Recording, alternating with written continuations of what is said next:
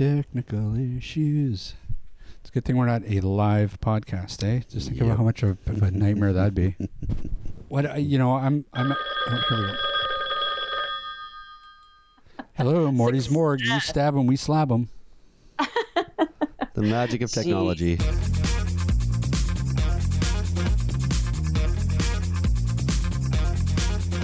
Welcome to AT Banter, the podcast where we discuss anything and everything regarding the world of assistive technology. With our hosts, Steve Barkley, Rob Minot, and Ryan Fleury. Now, let's banter.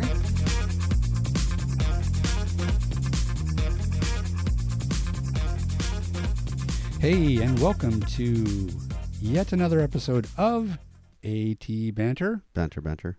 I am Rob Minot, and today joining me is the lovely Ryan Fleury. I'm Ryan Fleury. And guess what? We don't have a Steve Barkley here this week. What? I thought he was just being quiet. No, he's not being quiet. He's actually not here. He is somewhere in the wilds of British Columbia right now. Camping. Ha ha. That's right. Without a campfire, I'm sure. 'Cause I don't That's know right. Wherever he is. Actually, where is he? Do you know? I think he's in Golden Ears Park. Oh, Gold. Okay, so he's not far away. No, he's a couple hours. Not Somewhere even out a there. couple hours. That's like an hour away. Well, whatever. He's out there somewhere. Right. I don't think he has cell signal though. Drinking a lot of whiskey, I'm sure. Yes, and probably playing guitar. So, Ryan, what are we up to today? Today we are speaking with Maria Johnson, who otherwise known as Girl Gone Blind. Yeah, this is a great blog. We came across this, I think, early on. I think I've had it into you to get a hold of her and have her on the show. I think since the first couple weeks of the podcast that we were doing it. Yeah. Her blog was one of the first blogs I sort of came across when I started doing research on potential guests. Oh, I don't remember. And it going back really that stood far. out to me. She's got an awesome attitude. Oh, for sure. Yep. So it's pretty exciting to have her on. She's a podcaster. She's a blogger. Get this, Ryan, she's a blind fitness instructor. We've had another guest on who was also a blind fitness instructor. I was thinking about that, actually. Blind Alive. It is, yeah. Her name escapes me, though. But, very important. This whole exercise and blind. You should really... I think I'm going to get you a Blind Alive set for Christmas. I've got the beginner yoga. Linda and I are going to do it. Really? Yep. Well, good for you. Bought ourselves some yoga mats and... Although I should be one to talk. It's not like I shouldn't really be mocking you for not doing yoga. Cool. All right. Well, I think our time is limited today, so maybe we should just go ahead and bring her on. Hi, Rob. How are you? I'm good. How are you doing? I'm doing great. Your voices sound very familiar. Yeah, we get that a lot. People are like, wow, you guys all sound the same. Yeah. Actually, I can tell the difference. Oh, okay, good. Yeah, Rob's the old crotchety one. Oh, wait. No, that's you're me. the old crotchety one. What are you talking about?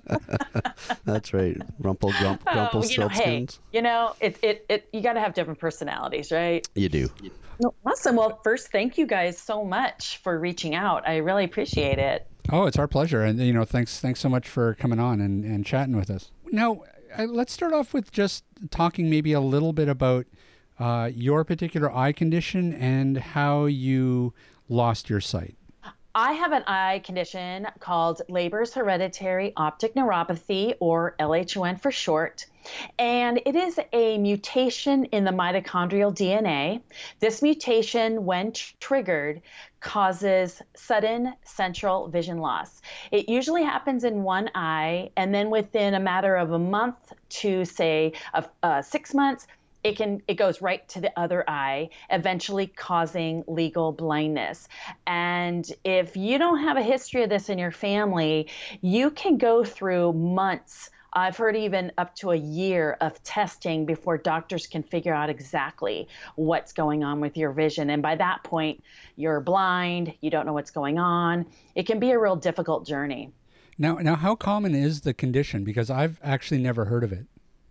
It is not common at all. It's a rare disease. Most mitochondrial diseases are rare, and I think it's one in like 400,000 people are diagnosed. Like 400, around 400 maybe a year in the U.S. But It is quite rare. When I was diagnosed with it, I was kind of like, what? I was like, what was that long, title? And we had to search the internet to figure out what it was. My doctor did know about this condition. And thankfully, I went through about 8 months of testing with nobody knowing what was wrong with me, but he knew to do a DNA test. And that is the only way you can diagnose this condition, or if you have a family history. I happen to be the first one in my family line that I know of that was diagnosed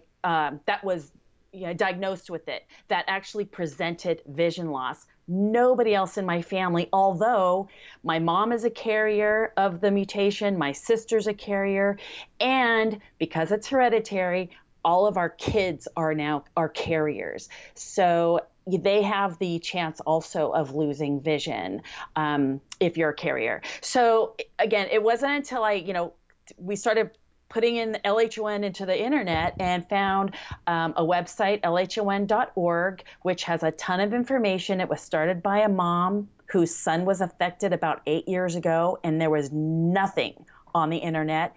And we now have a huge global Facebook group. We have subgroups off of that, and it's really quite a big community. But it's all on the internet because there's not enough people around to have any kind of, support group or, really connect. I'm the only woman in San Diego that is affected. There's a handful of males, younger males, which is typically who's affected.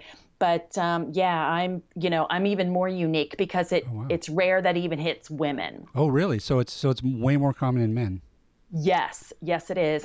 50 males who are carriers, they have a 50% chance of losing vision sometime in their life. Wow. 50%. Yes. Women, 10% chance. And then when you get to a more mature age, if you will, you're because of the hormone drop postmenopausal, you then go up to 50% risk, and that's where I was at when I was affected. Now, how long did the process take? Like from the very first symptom that you felt to legal blindness, how long is that process? That process for me was 8 months.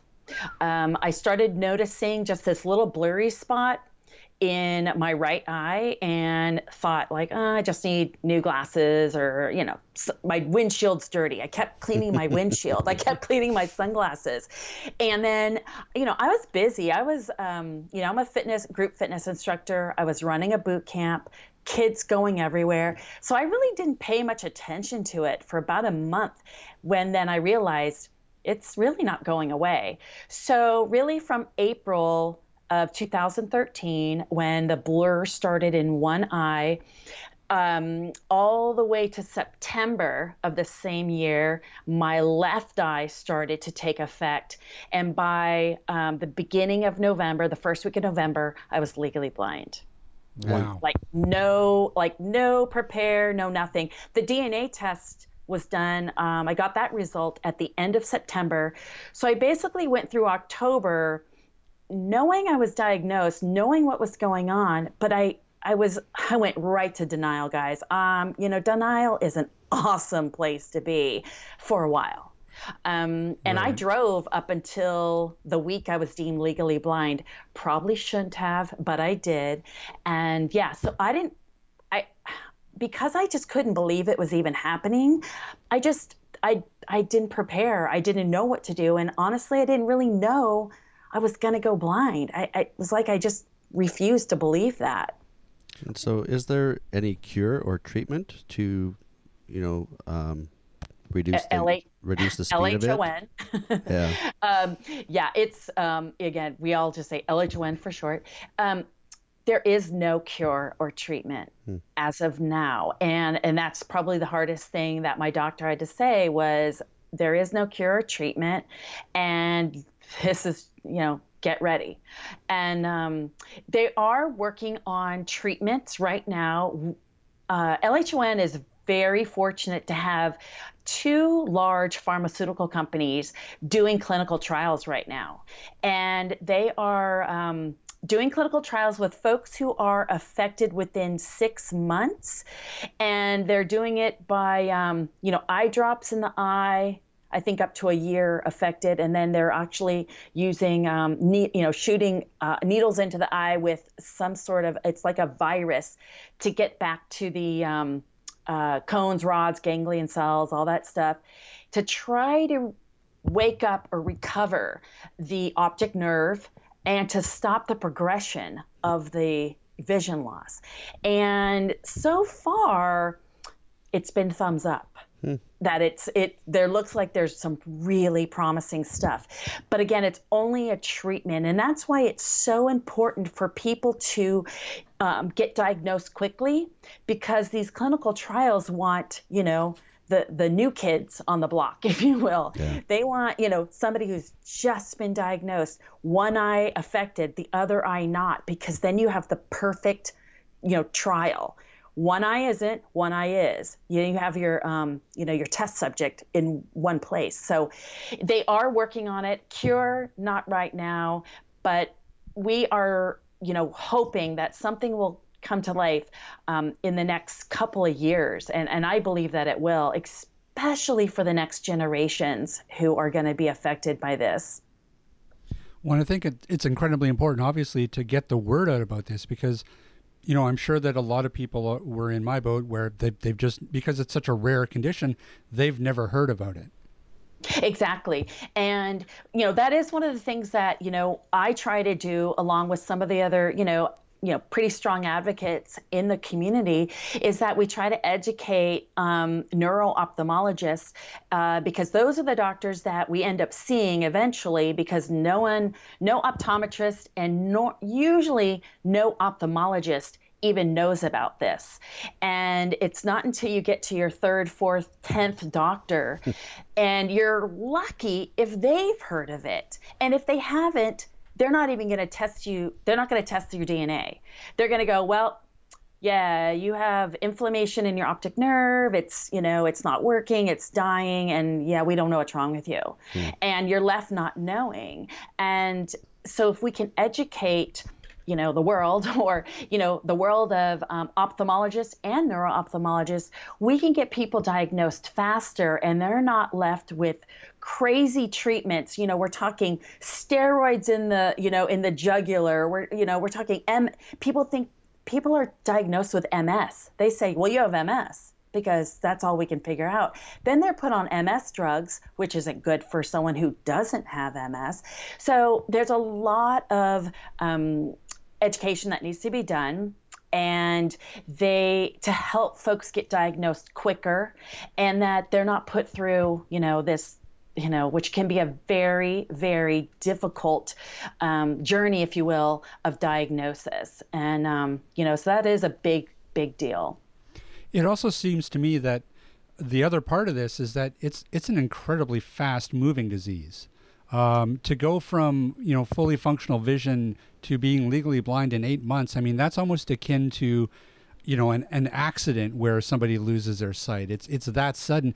And so it seems to me that there needs to be a very different type of support system in place for people who suffer from it, as opposed to something like, say, macular degeneration, which is a much slower, gradually degenerative eye condition that people can kind of prepare for. But when you're losing your sight that fast, I mean, you really need a specific type of support system in place. What kind of support system did you have, and how have you found, how did you find dealing with the disease in the first few months?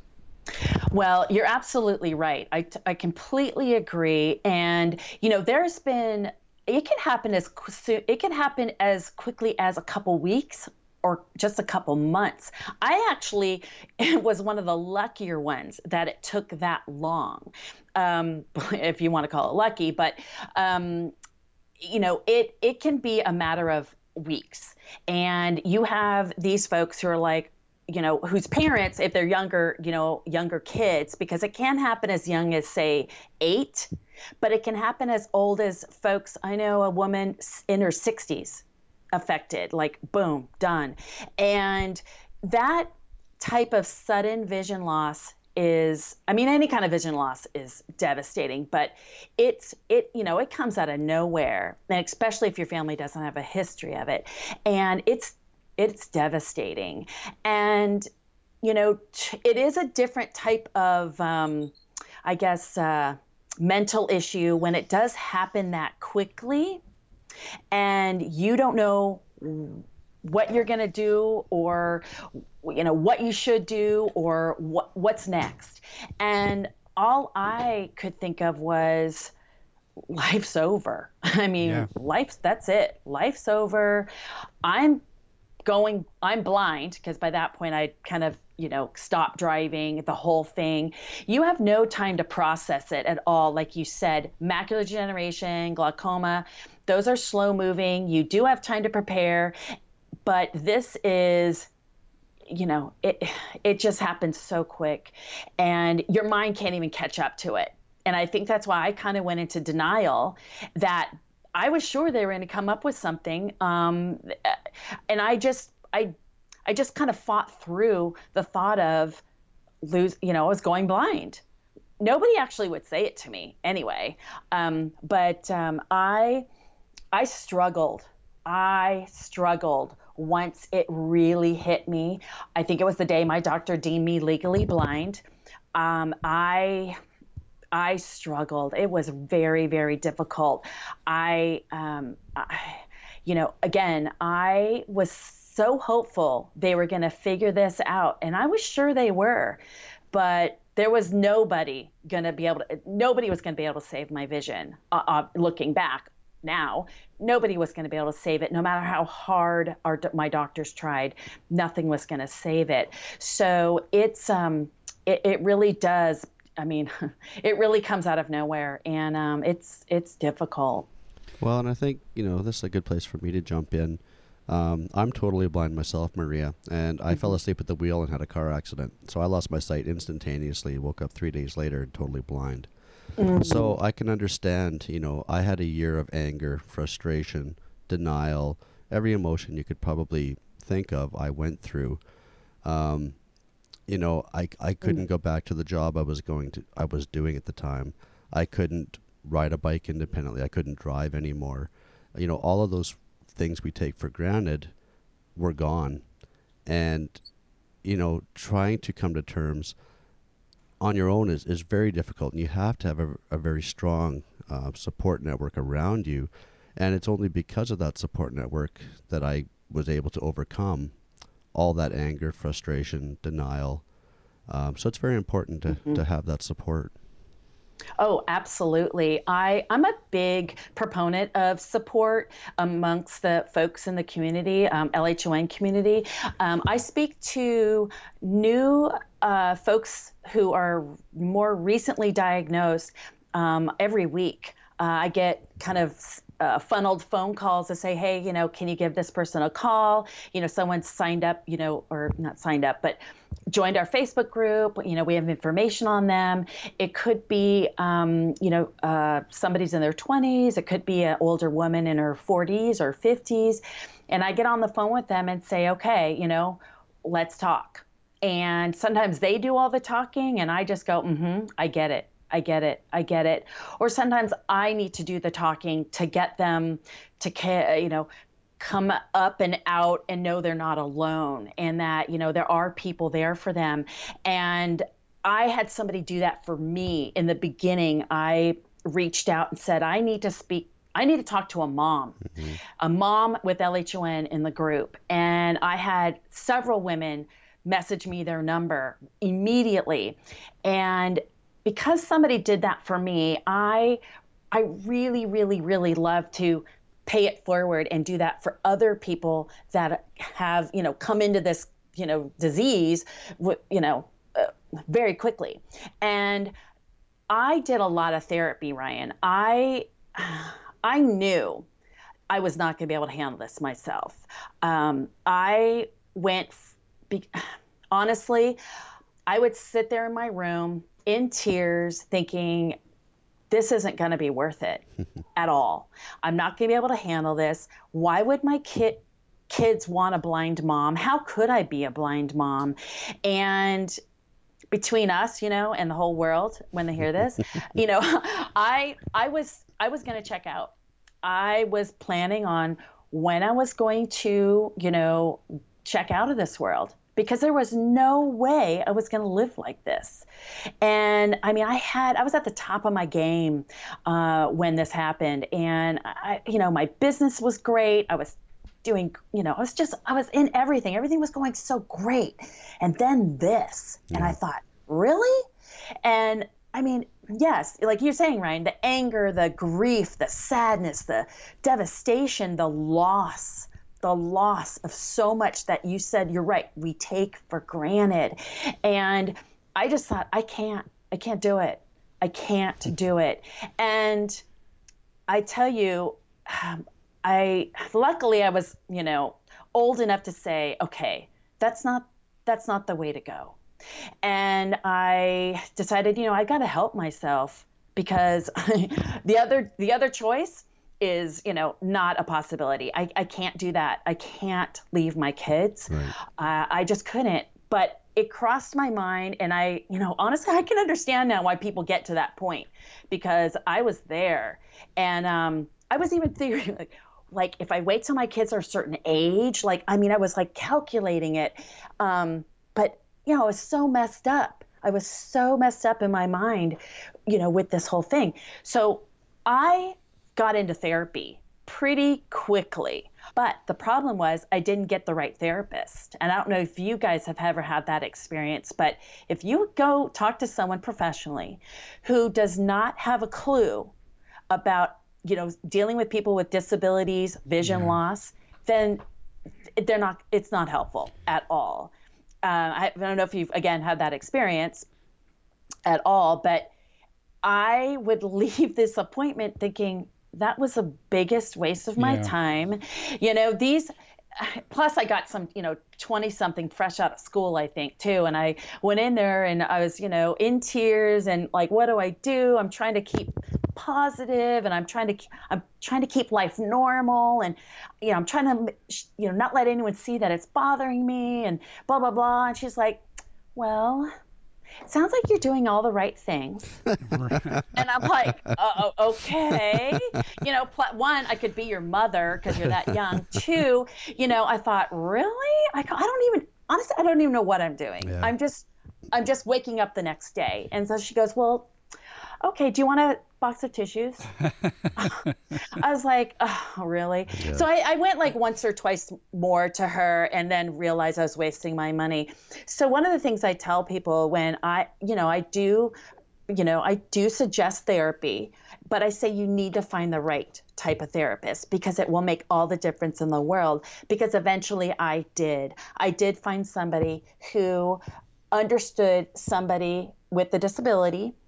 She wasn't blind, but she had been living with juvenile arthritis and had been in a wheelchair since she was 6 years old. Mm.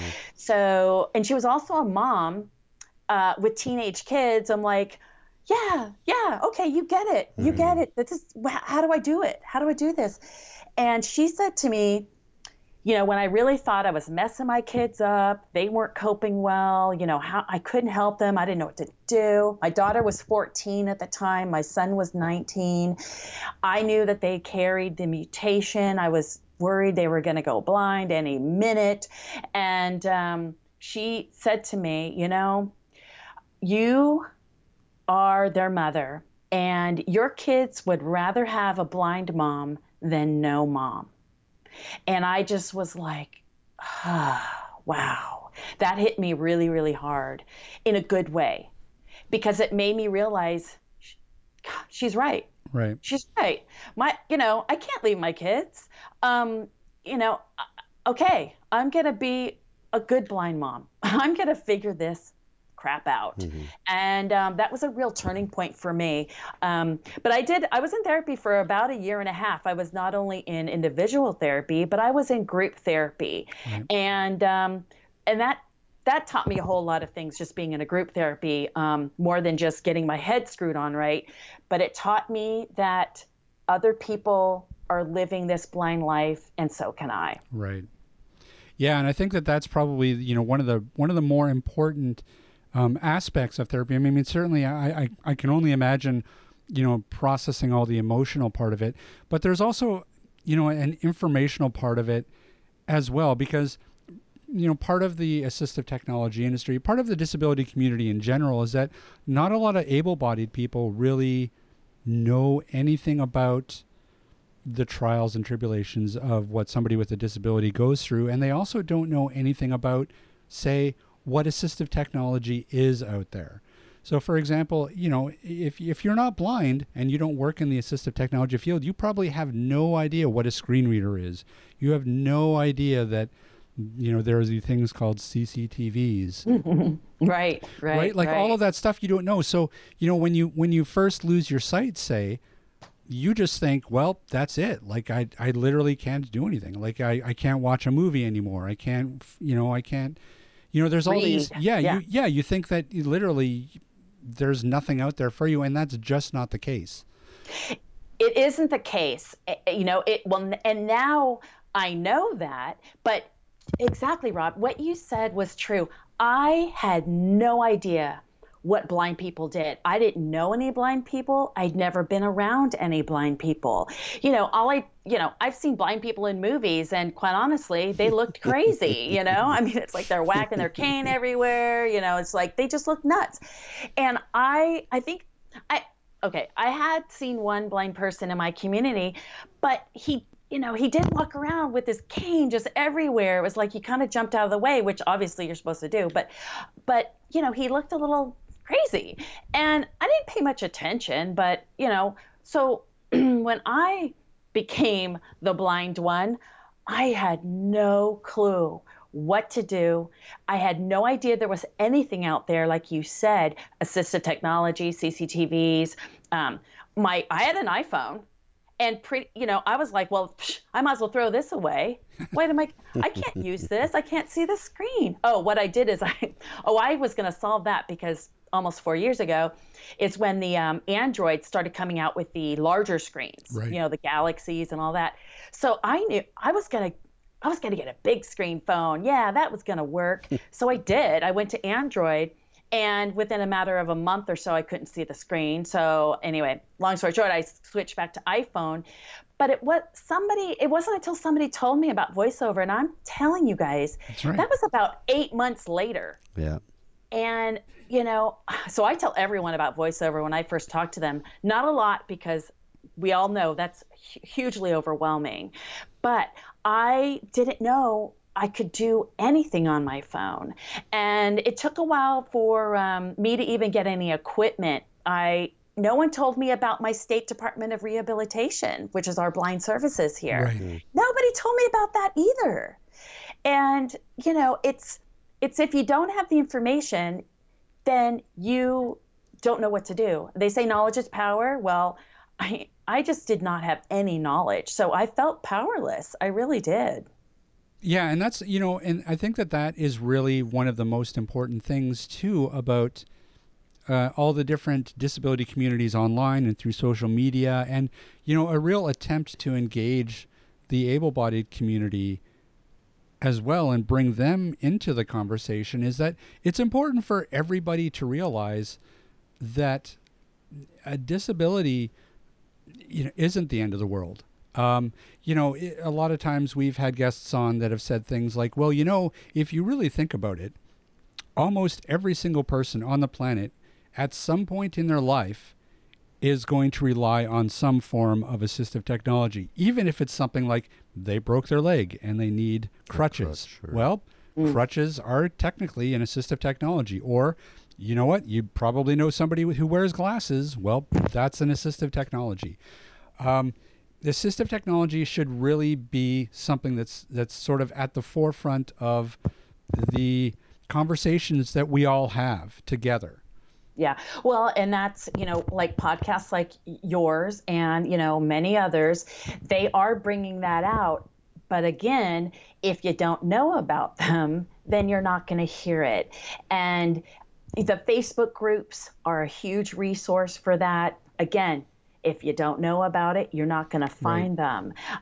So it does come down to, I think, that, human communication, if you will, where you need to help others figure it out. Like people did for me, like I do for others now, you guys do for others, and get people on the right track, the right path, to be able to, to be able to live independently, with assistive technology, not being afraid of assistive technology, and hopefully learning to use assistive technology, because I can't even tell you how many people I've told about VoiceOver and they just refuse to even do it. And it is difficult to learn. My son was helping me and I'm like, I'm an old dog. I can't learn this new stuff. I mean, really? I equate it to like another language. You have sign language, you have, and I feel like the gestures with our phones is a language. And, because my friends will even still to this day go, "Why are you hitting your phone? What are you doing?" And I'm all, I'm texting. Like, wow. And I go, yeah, give me a minute. It's going to take me a minute. But, all of this stuff is it's just, it's kept within the community. And until you actually go blind, have extremely poor vision for whatever reason that is not correctable, you're not going to, you're not going to find out any of this stuff. I was just, I have that conversation a lot with my friends, is that I didn't know about any of this stuff when I was, fully sighted. Why would I know it? Why would I know? How would we know about VoiceOver? I didn't know about that. And everybody's like, "You mean it's already in the phone?" I go, "Yeah." I go, "You could turn it on if you wanted to." Who knew? Why would we know? Why would we? And, a CCTV, I was like, a what? Like, what? But when I first saw and was demoed a CCTV, you guys, literally, I started sobbing because I realized I could read again. Wow. And I could see my own handwriting again. And I have the one that I was looking at the time was it would scan and then it would speech, it had speech on it. And I was like, I just thought, the heavens had opened up and dropped this thing in front of me. I was like, the angels were singing. It was like, everything was glowing. And I was like, I have to have this.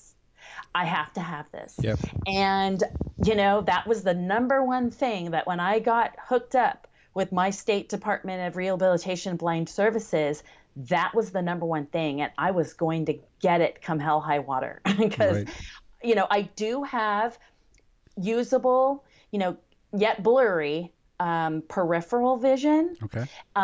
It's pretty staticky. It's grainy and blurry.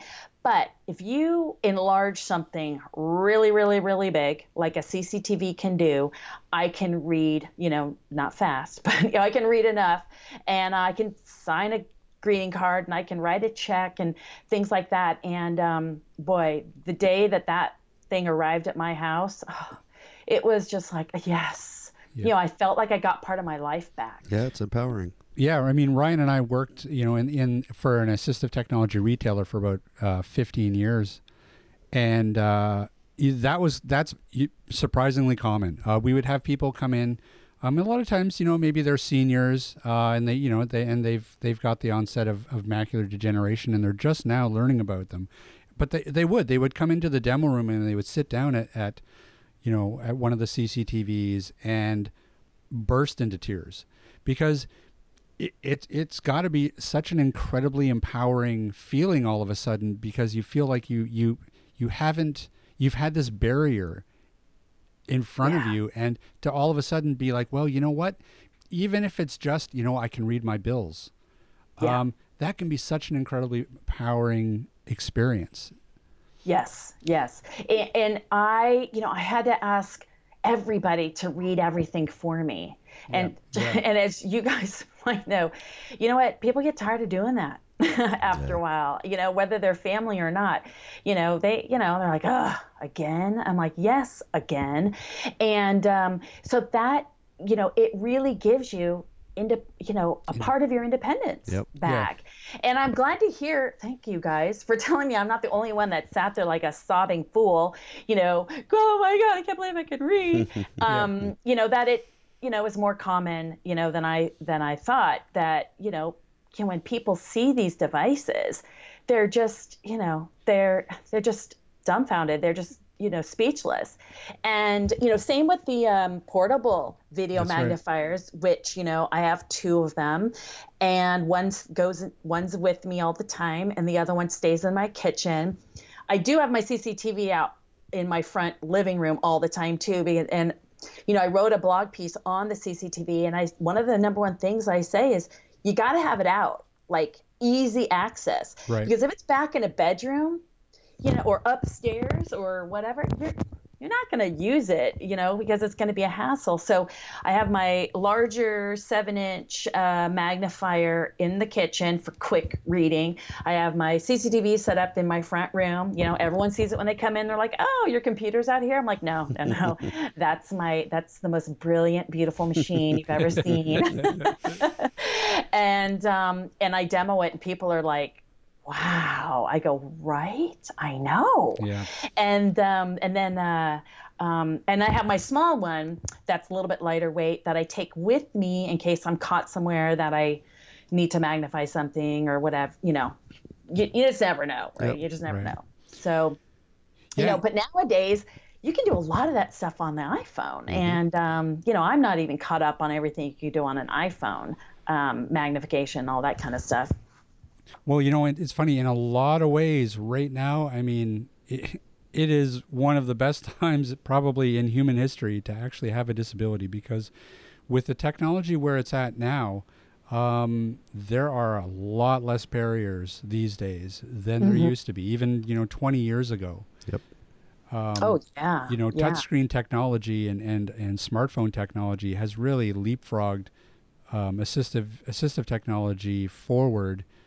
And it is really amazing at the stuff that's even coming down the pipe right now. Like, look at Microsoft just came out with an app called Seeing AI. Seeing AI. Yeah. Incredible. I downloaded it that morning that they announced it, and my son was over here, and he's the one that said, hey Mom, my kids are great, they're always looking for things that will help me, which is awesome. And he's like, hey Mom, let me get it on your phone for you, whatever. He can do it like 50 times quicker. And so we were playing around with it around the house, and sure enough, we held it up to my a cat, black and white cat, was on the counter, and black and white cat on a counter, it said. I was like, you are kidding me. Now here's the problem, guys. Here's the problem with that. I have found one glitch with Seeing AI is that, the person recognition. Yeah, it's not there yet. The age thing is a problem. Yeah, right. The age thing, it actually said I was 4 months older than I was, and I was not happy. I was not happy at all.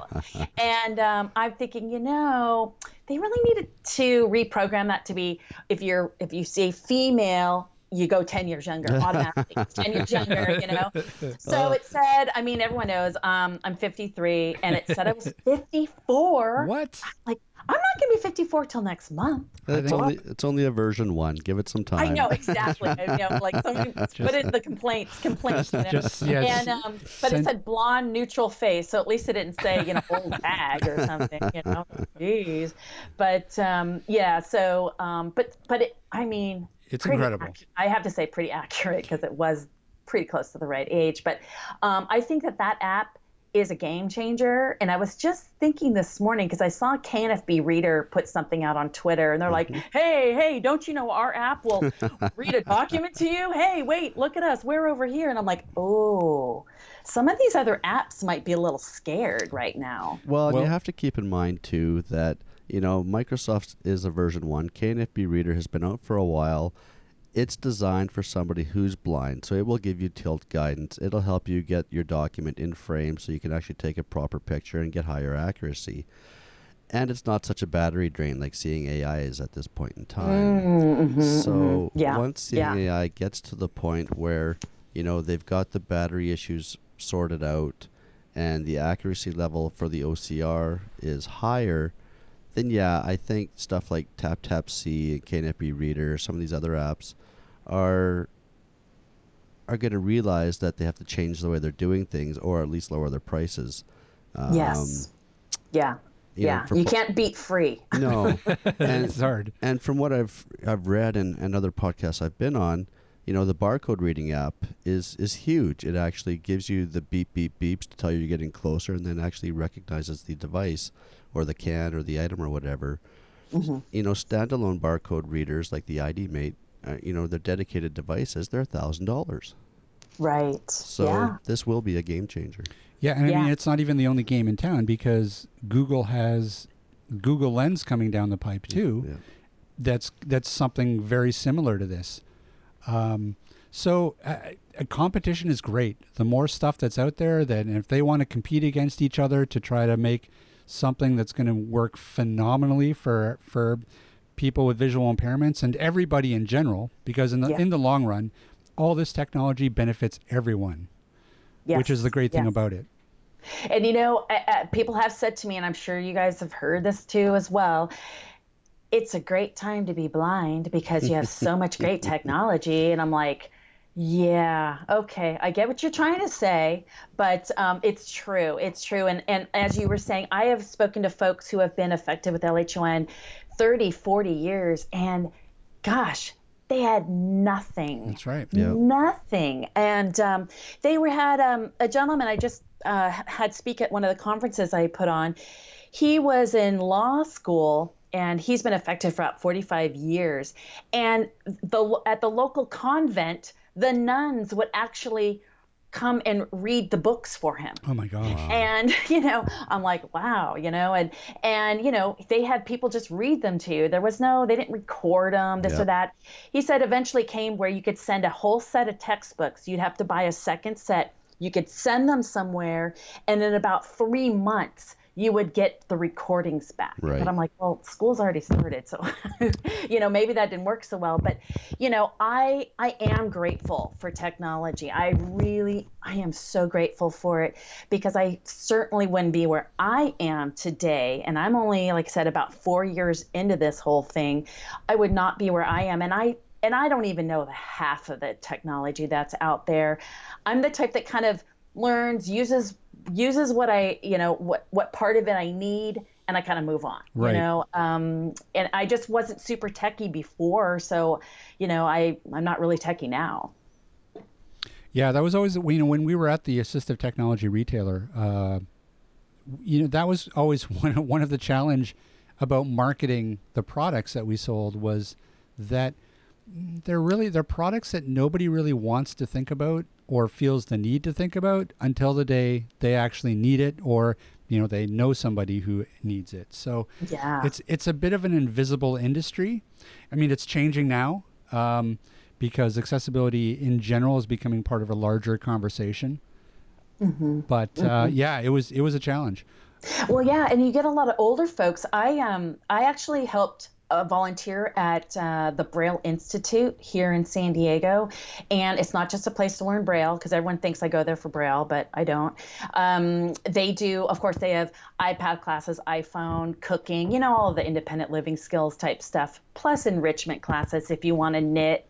No, thank you. Or if you want to do arts and crafts and, stuff like that. But I have been volunteering in the iPhone iPad class, and I'm not that great, but you have a lot of seniors who are in there, have never touched an iPad, never, a lot of them don't have iPhones because that's a little much, but, they have their iPad, and, it's just difficult for them. They've never been exposed to that kind of technology, but here, this is the one way they're going to be able to communicate with the world. Yeah. So it is very trying if you're not flexible or have had any contact with technology per se, because even the older folks, a lot of them don't even use computers. Right. So then you throw them an iPad and they're like, what? What is this? So, we're teaching them how to turn it on. I mean, that's how basic, we get with them. So, but it's so great when you actually,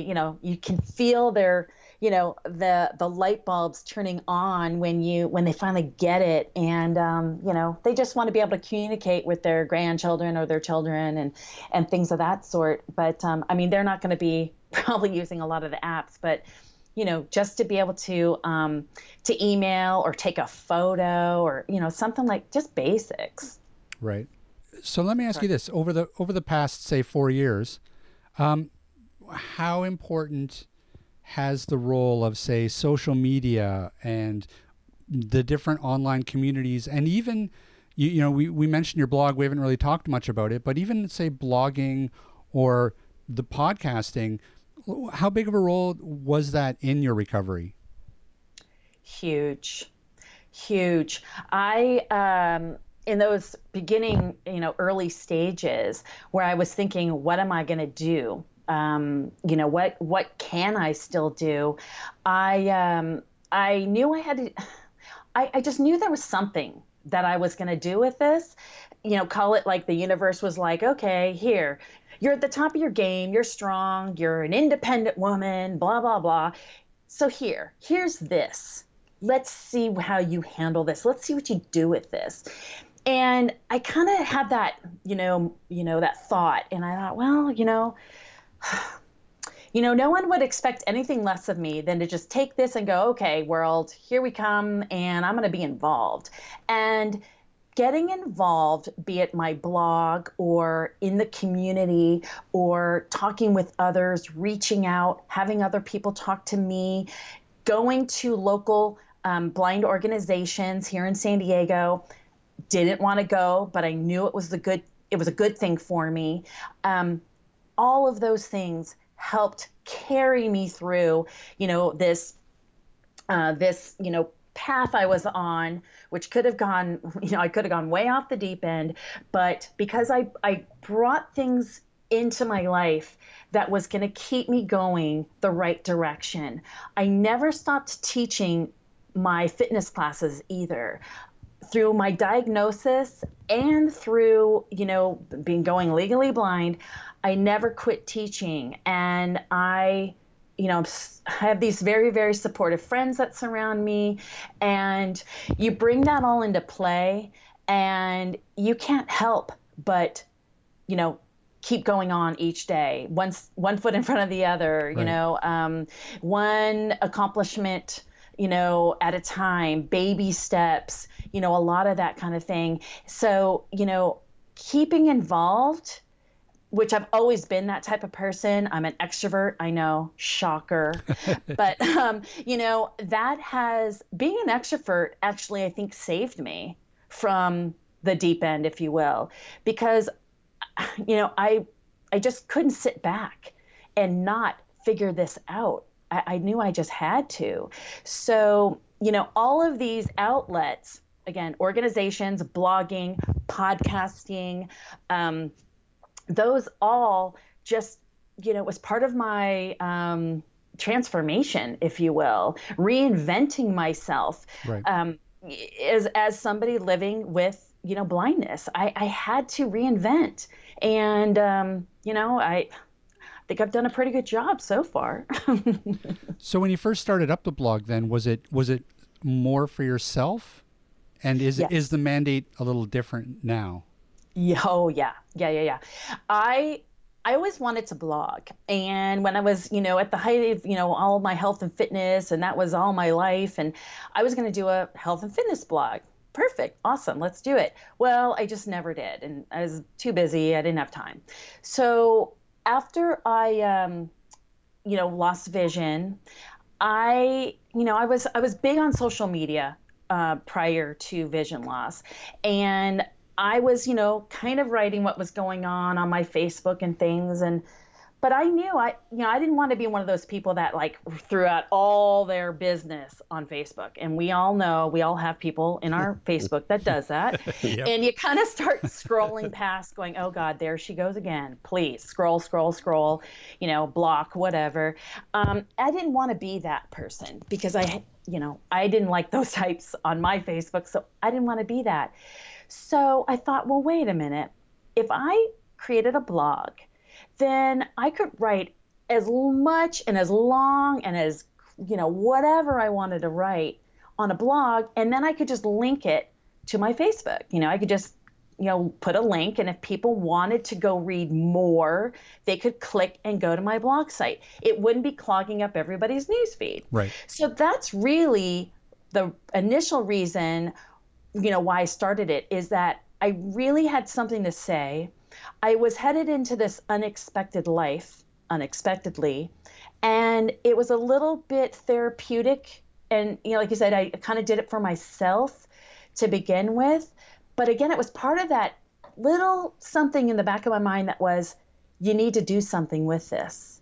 And I thought, well, let's give it a shot. Why not? And a good friend of mine actually helped design my blog for me. She is a designer and she did it for free, which I was so grateful because no way I could have done it. And I wrote that first blog January 2014, just a couple months after I was diagnosed. And I published it and held my breath and went, oh gosh, what have I done? What have I done? And everyone loved it. They loved it. They're like, thank you for putting it out there. We had no idea, or thank you for putting it into words, or, whatever it was. And I thought, this is kind of cool. I think I'll do another one. And I did. And in the beginning, they were really emotional, more or less, what I was going through emotionally, mentally, some really dark blogs, the storms, like Brian, you were saying that, the anger, the grief, the loss, the sadness, devastation, despair, all of that and more.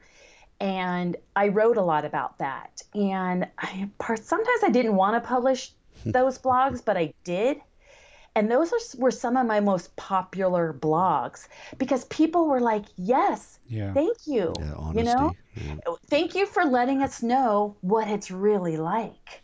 And, I can be sassy and fun and funny and all that stuff on the outside, but people really want to know, how you doing? What are you going through? And not to be nosy, but they just want to know the real deal. And I put it out there, real deal. And, I didn't hold back on the colorful language, if you will, because because I was dictating everything at the time, right. Dictated everything, and I just talked it, and if an F-bomb came out, an F-bomb came out, and it wasn't overly, it wasn't overly colorful, but when people started reading it, they started to relate to it if they were also blind or visually impaired, but also folks that weren't blind or visually impaired, but knew somebody that was, started to understand what it was like for us and what it was like to not only lose vision, but to live life with vision loss. So, I was hitting two audiences and, 2 for 1, if you will. And, mothers of children who were being affected by LHON and going, thank you for letting me know what my son or daughter is going through, because I just had no idea. Or folks who were already, blind by LHON or anything else, because, it's really, it's not just a LHON blog. They said, thank you, for putting that in words. And now I can share it so that my friends and family know this is what it's like. And, I went, okay, all right, this is useful here. I'm going to keep going. So the question you were saying is, has it changed a little bit? And yes, it has, because now that I'm a little more confident in what I'm writing about, and, I think being 3 or 4, 3, almost 4 years into it, I kind of have a clue now of what's going on. And so now I do almost more educational blogs at times, never assume certain things about people who are blind, or, things we shouldn't have to justify to people. And they're all based on my experience. My blog is not a one size fits all. It's based on my experience. It's my personal deal. Although as many people who'd like to come out and say you're wrong, I'm like, no, because that happened to me. And I love to share other people's stories as well. I've highlighted a few folks on my blog at the same time, but my blog it's kind of grown with me, and it's matured. And I actually don't use any profanity anymore. Well, maybe one word here and there, but I cleaned it up, and I guess I cleaned it up. I picked it up, dusted it off, and now it's matured and it's grown with me. And, it's so far, I think there's 80 blogs on there, 80, which I was kind of like, whoa, I've been busy. And, and some are winners, some aren't, but you know what? It's not about that. It's about, if one person says, wow, thank you. I thank you for putting this out, then it was worth me, spending hours and hours on. Yep. Yeah, and you know what? That's much how we feel about this podcast as well. We're the same way. If one person gets one thing out of each episode, that's good enough. Good enough for us. Yeah. And I'm sure when you first started the podcast, it was kind of like, yeah, we could do a little better next time. Trust us. It was a shit show. Yeah. It's like, what are we doing? Oh, we had no clue. So, and Right. you know what? I would argue that we still have shit shows on occasion. Oh, for sure. But Oh yeah, I still have shit blogs too. Like really? I only got like 3 people looking at it.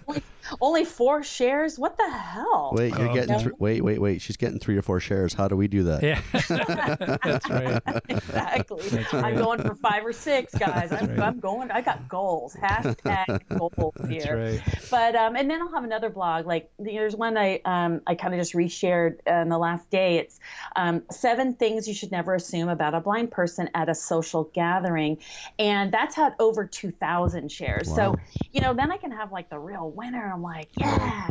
And of course it's if it gets picked up and shared by larger organizations, that's always a huge bonus. Yep. So and it helps that I'm also associated with the RNIB in the UK. Right. I do radio for them every week. Oh, really? So yeah. Okay, tell us a little bit about that. Well, for the longest time, I wasn't on Twitter. I never really understood Twitter. Twitter was like what my kids did, and I was like, it's too complicated. Well, Girl Gone Blind got on Twitter, and Girl Gone Blind had to just figure Twitter out, because Twitter can be a great platform as well. And I'm still not great at it, but I do what I can. And RNIB Connect Radio found me on Twitter and messaged me and said, hey, we're looking for some new, content, new contributors. Would you be interested? And I waited about 3 seconds and said, yes, I'll do it.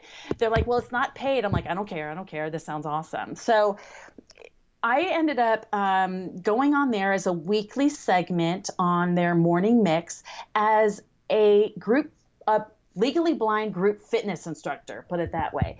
And I was doing fitness segments, and I would do kind of audio described workouts, hints about health and fitness and exercise and what can you do at home, because a lot of folks who are blind, visually impaired, they don't get out much. Yep. And they can't get to a fitness center or a gym. So what could they do at home? And that was kind of the main goal, was to help folks who listen to this segment and then they podcast everything, that they could, maybe do some movement and exercise in their own home. So that's what it started to be. And I did about 14 episodes of that. And then it turned into chatting with Girl Gone Blind. Now, we can talk about anything. It's not just fitness related, although I throw some of those in every now and again. Right. So every week I pre-record a segment that can be, again, about a blog that I just wrote, maybe a specific situation that just happened. It can be about anything. And it plays out every Thursday in the UK around 12 noon. So that's been great. It's given me some great exposure in the UK, and I love it. I absolutely love it. If I could do it 5 days a week, I absolutely would. It's really, really fun. Now, I believe you also do some podcasting as well? Yes, I joined up with another gentleman who also is affected with LHON in Chicago, and he came up with an idea to do a podcast, for the LHON community. Now, I've been thinking about podcasting for a while myself, but, I was like, one more thing I don't know how to do, but I want to. So he asked if I would start co-hosting with him. And I thought, well, yeah, this is a great opportunity. And so I joined him about 3 episodes in. He'd already named it. It's called the LHON Report. He had already kind of got everything going on it. And I jumped in, and we just became this team. And we have, I think, 30 episodes out now. With many more to still record, kind of on a break right now. But we actually have guests on that are people in the LHON community that we think are, interesting guests. And we've had people on from, Spain, from the UK, from Germany, Brazil. And, so again, we're getting kind of that international flavor. There's more, there's affected people all over the world, not just, in our little, US. And so we do that, an interview podcast at least once a month. And then we do kind of an organic podcast where it's just, what Maria and Brian want to talk about, or maybe we saw something, how it goes. You just kind of start talking and see what happens. Right. And sometimes those, end up being like the best podcasts that you just, as just like you go on these random, tangents and stuff. But that's been really, really fun. I've learned a lot. I learned a lot from RNIB Connect Radio that I could bring to podcasting. And then I've learned a lot, again, just through the podcast. And I do love, love, love doing it. And I've been guests on a lot of podcasts. I think podcasts are great. One, they're audio. Hello. And I think they're fantastic. And I made a commitment to another friend of mine who's also a podcaster. I said, I really want to do Girl Gone Blind podcast. And, but I'm, just little old me who's not very technical, but, I really, really, really do want to start my own podcast. And I'm hoping I can do that, pretty soon. I have a lot of folks who are willing to help. And I know, there's a lot of blind podcasters out there. I mean, there's got to be a way to do it. So, just one of the many things I have on my list of things I want to do. But I always kind of pull myself back and say, you got the one podcast going, I've got, some guest podcast stuff lined up. Baby steps, Maria, baby steps. And, I'm always comparing myself to what other people are doing, other blind bloggers, other podcasts. And I'm always like, I should be doing that. And I should be doing this. And I said to myself one day, and I've used it for other people, is that, the blind guy that hiked Mount Kilimanjaro, what? Yeah. He started by learning how to cross the street. Yep. At one point. He started by learning how to go to the bank by himself. Mm-hmm. He started by learning how to, he got in an Uber car at once by himself, and got through those fears, one step at a time. This is a complete adjustment to a whole new life. But I go back in my sighted brain is, well, come on, let's go. Come on. What's the problem? Let's do this. Let's do this. Let's do this. And I'm like, whoa. It's not that easy. I'm still learning every day. I'm still, I've got, I still have these goals and these things I want to do, but getting there just takes a lot longer now, with the visual impairment. Yep. Well, you know what? Not to offer Ryan's help, but if you ever, Ryan's in charge of the entire audio setup for us. So if you ever have any questions, shoot him an email. I'm Absolutely. Sure that he'd be happy to answer any questions you got as well. Oh, thanks, Ryan. No problem. Oh, wait. Yeah, thanks, Ryan. Anytime. Yeah. Well, you know what I have found that other bloggers and podcasters have, are really, really forthcoming with information. We're all in this together. That's right. We are. And it's helping those who, like we were saying in the beginning, looping back here, bringing knowledge to those who don't know. And if it's, I don't know much about podcasting, but, I'm getting that knowledge from other people because, I think I have something good to offer, everyone's offering something different, but, it's offering help on an iPhone, offering help on a podcast. I just got off the phone yesterday morning with a gal in the UK who wants to start her own blog.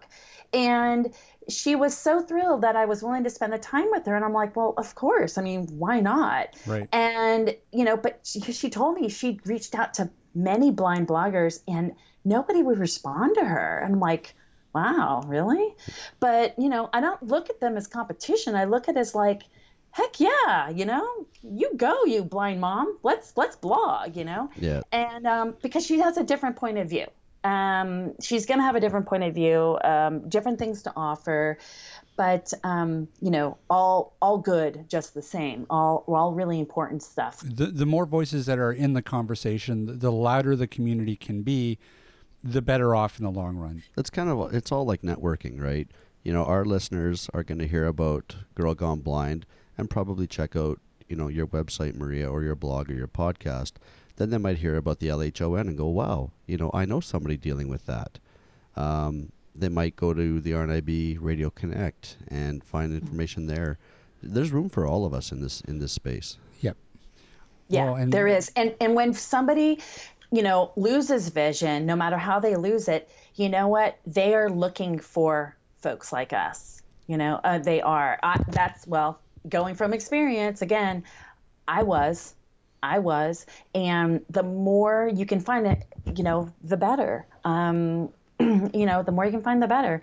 And, not everyone's going to be your cup of tea either. So the more cups of tea out there, that's right. The better. But I have to say, I've never run into a podcast or been on a podcast I didn't like. So, maybe just me, but everyone I've come into contact with in the podcasting world and the blogger world have just been great and very supportive, really, really great community of people. It is. And I mean, we've had the very same experience. I mean, we've established relationships and reached out to quite a few different kind of related podcasts, and everybody has just been amazing. And it is really a great community to be a part of, and we're proud to be a part of it. Yeah, I say, it's a great community, but it's a community I never wanted to be in, but I'm glad that I am. And all the friends that I have met along the way, I didn't want to be friends with any of them. I mean, no, why would I want to be friends with all these blind people? But I am so glad I am. And, the number one thing that when people say, hey, what's a piece of advice you would give to somebody that's just lost vision or is losing vision? And my advice is for them to reach out when they're ready, because not everyone's ready to talk, from the get-go. But when they're ready is reaching out, message somebody, contact one of your organizations, find Facebook groups. There's a Facebook group for everything, okay? Right. So there's probably a Facebook group for, whatever eye condition or a disability that you might have. And find people that are your tribe. You need to find your tribe because they're going to understand you and support you like nobody else. Nobody. And I'm sure you guys have found that to be true as well. Yep. My family's great. My friends are great. Wouldn't trade them, well, most of them, for the world. But there is nothing like getting on the phone or in person with somebody else who has some sort of visual impairment or is totally blind, to understand where I'm coming from. I understand where they're coming from, and we support each other. You help each other, you give each other knowledge and news. And, I started taking the we have the paratransit here, which is, the access bus for people with disabilities. And I did not want to get on that bus. I just did not want to get on that bus. I was scared. I had fears that this bus driver is going to drive me off to God knows where. I wouldn't be able to, pick him out in a lineup if I tried. And I thought, this is too scary. But everybody else, at one of the community centers that I go to, they were all doing it. I'm all, if they're doing it, why can't, maybe I should. And they gave me all the information, and they were giving me all the tips and tricks about riding this bus. And I'm like, okay, you know what? And I got on the darn bus, and now I ride the bus. So, but if it wasn't for them, and this is, again, folks in the blind community, I would never have gotten on that bus. Somebody, my sighted family, they can say, you need to ride that bus, because they're sick of driving me or something. You need to get on that bus. And I would push back. I'd be like, you're not going to tell me what to do, because I'm not ready, and you don't have to do it with vision loss. You're not going to tell me what to do. And it almost made me not want to ride the bus.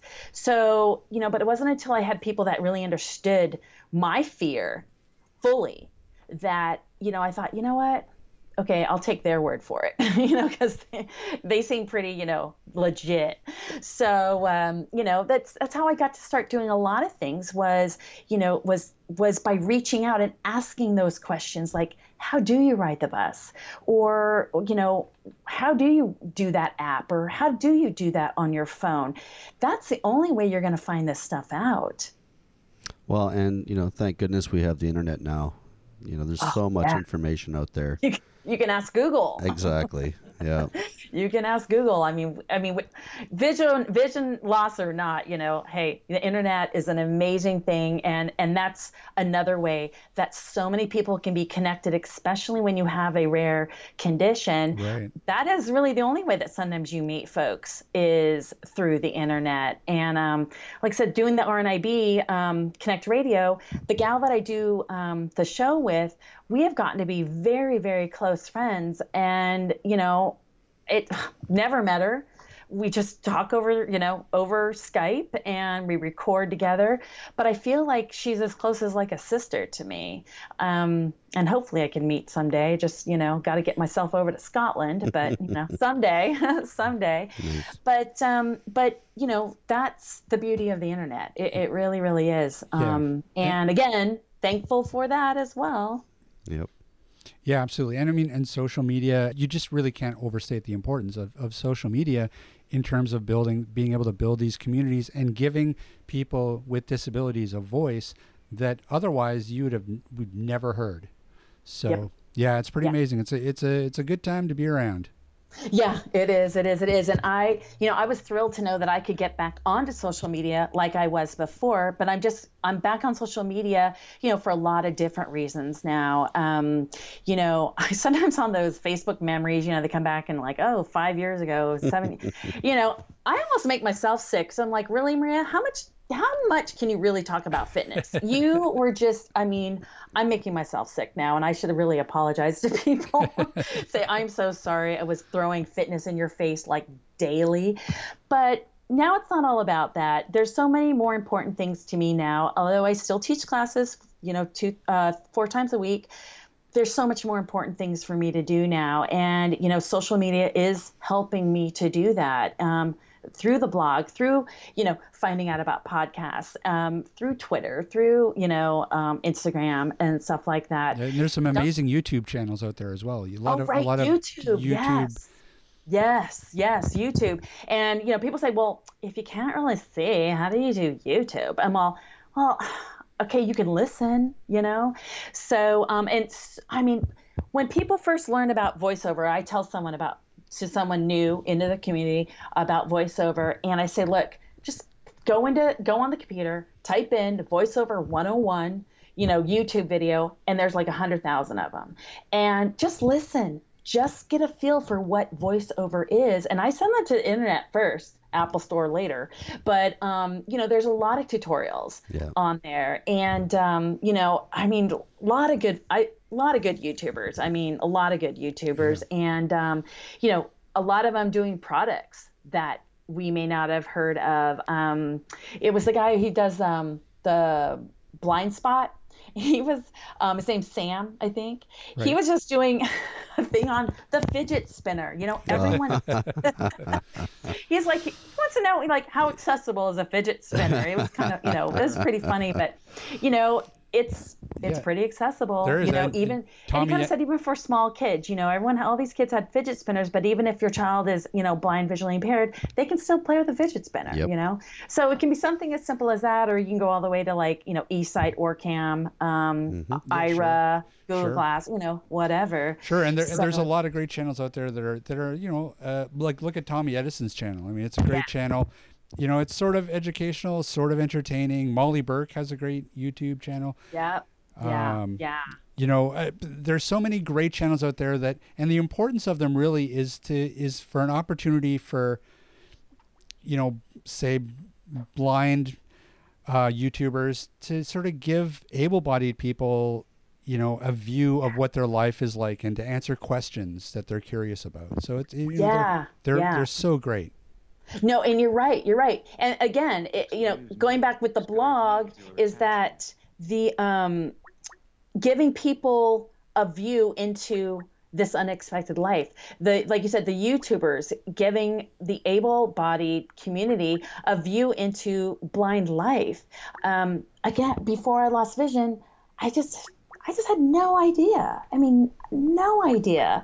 And I just didn't even know all this social media, all this stuff that you can find on the internet.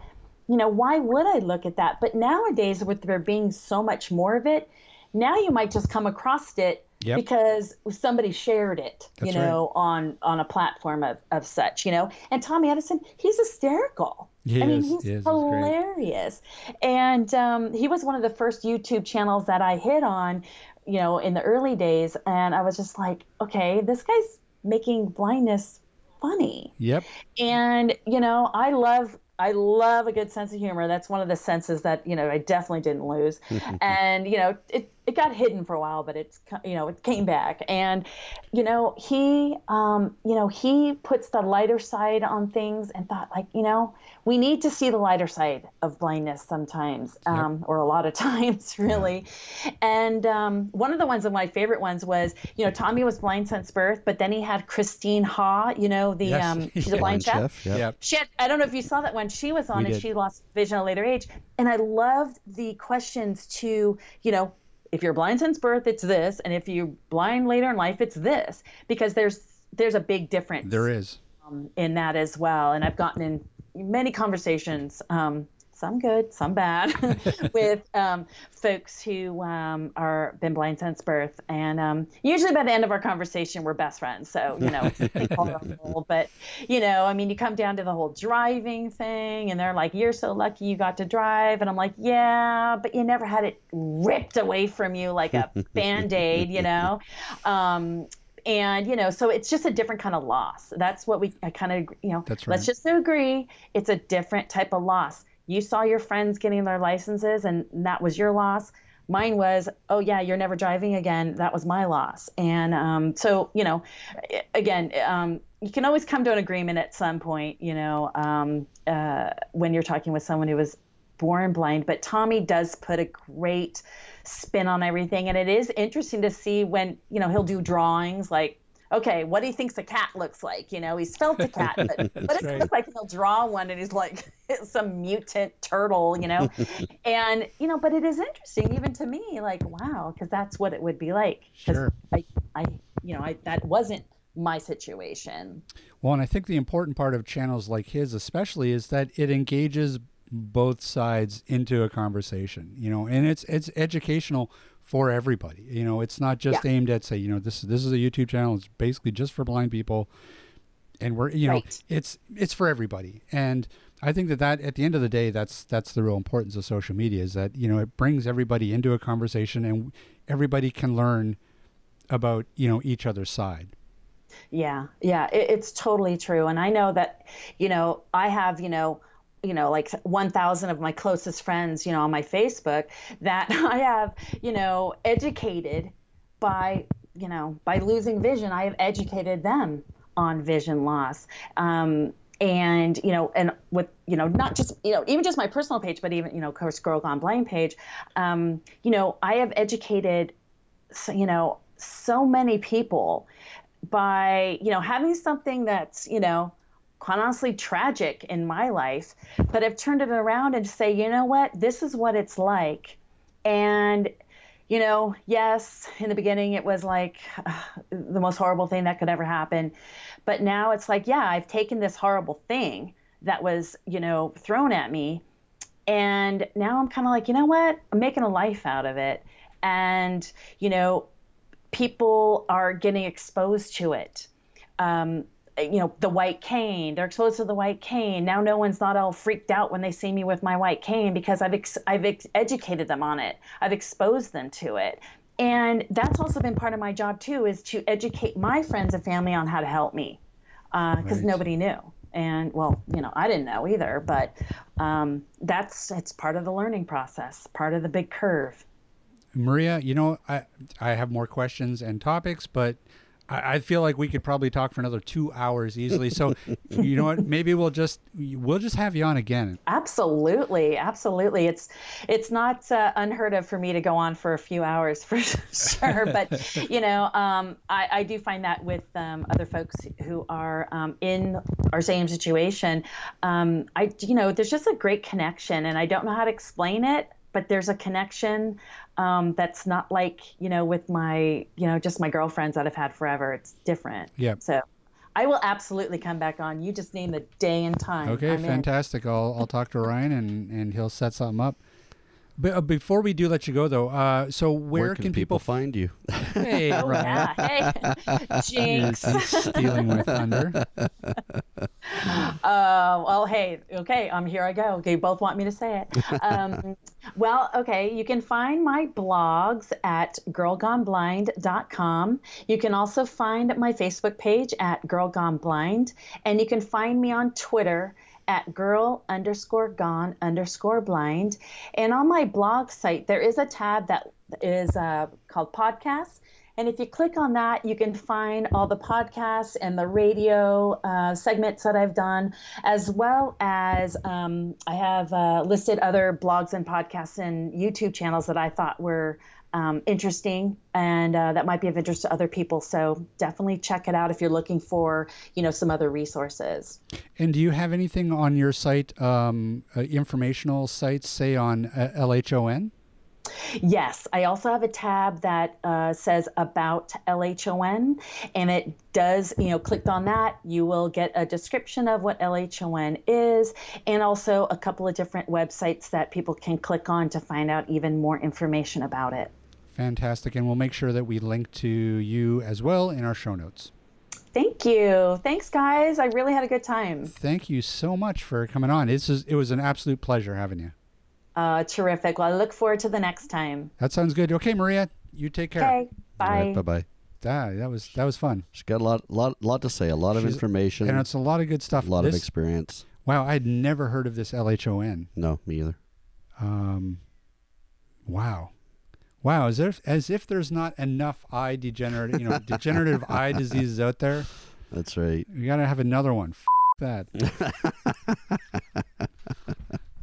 Well, there's probably others we haven't heard of yet either. Yeah, I suppose so. We'll find them. We'll find someone with them and have them on. That's right.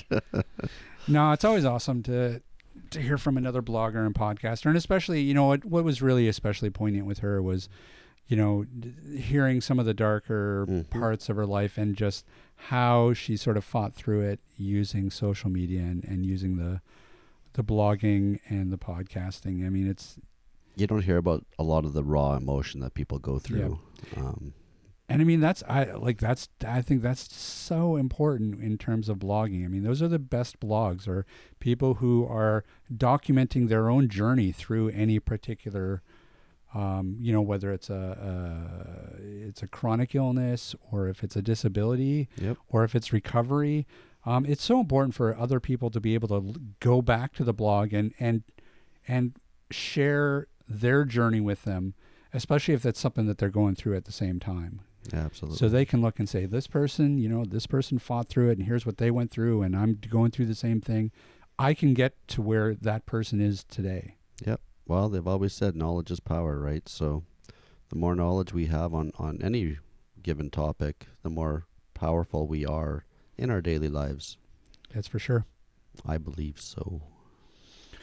I believe it, so it is. Yes, indeed. Hey, Ryan. Rob. Where can people find us? Well, other than the Guitar Dungeon, they can find us online at www.atbanter.com. They can also email us if they so desire. If they plug into their little address bar and they put atbanterpodcast@gmail.com. boom, thank you, saves the day. They can also find us on Twitter. They can find us on Facebook. And on YouTube. And Instagram and YouTube. I said YouTube. Did you? Yeah. Excellent. Well, you know what, my friend? I think that's going to take us to the end of this episode.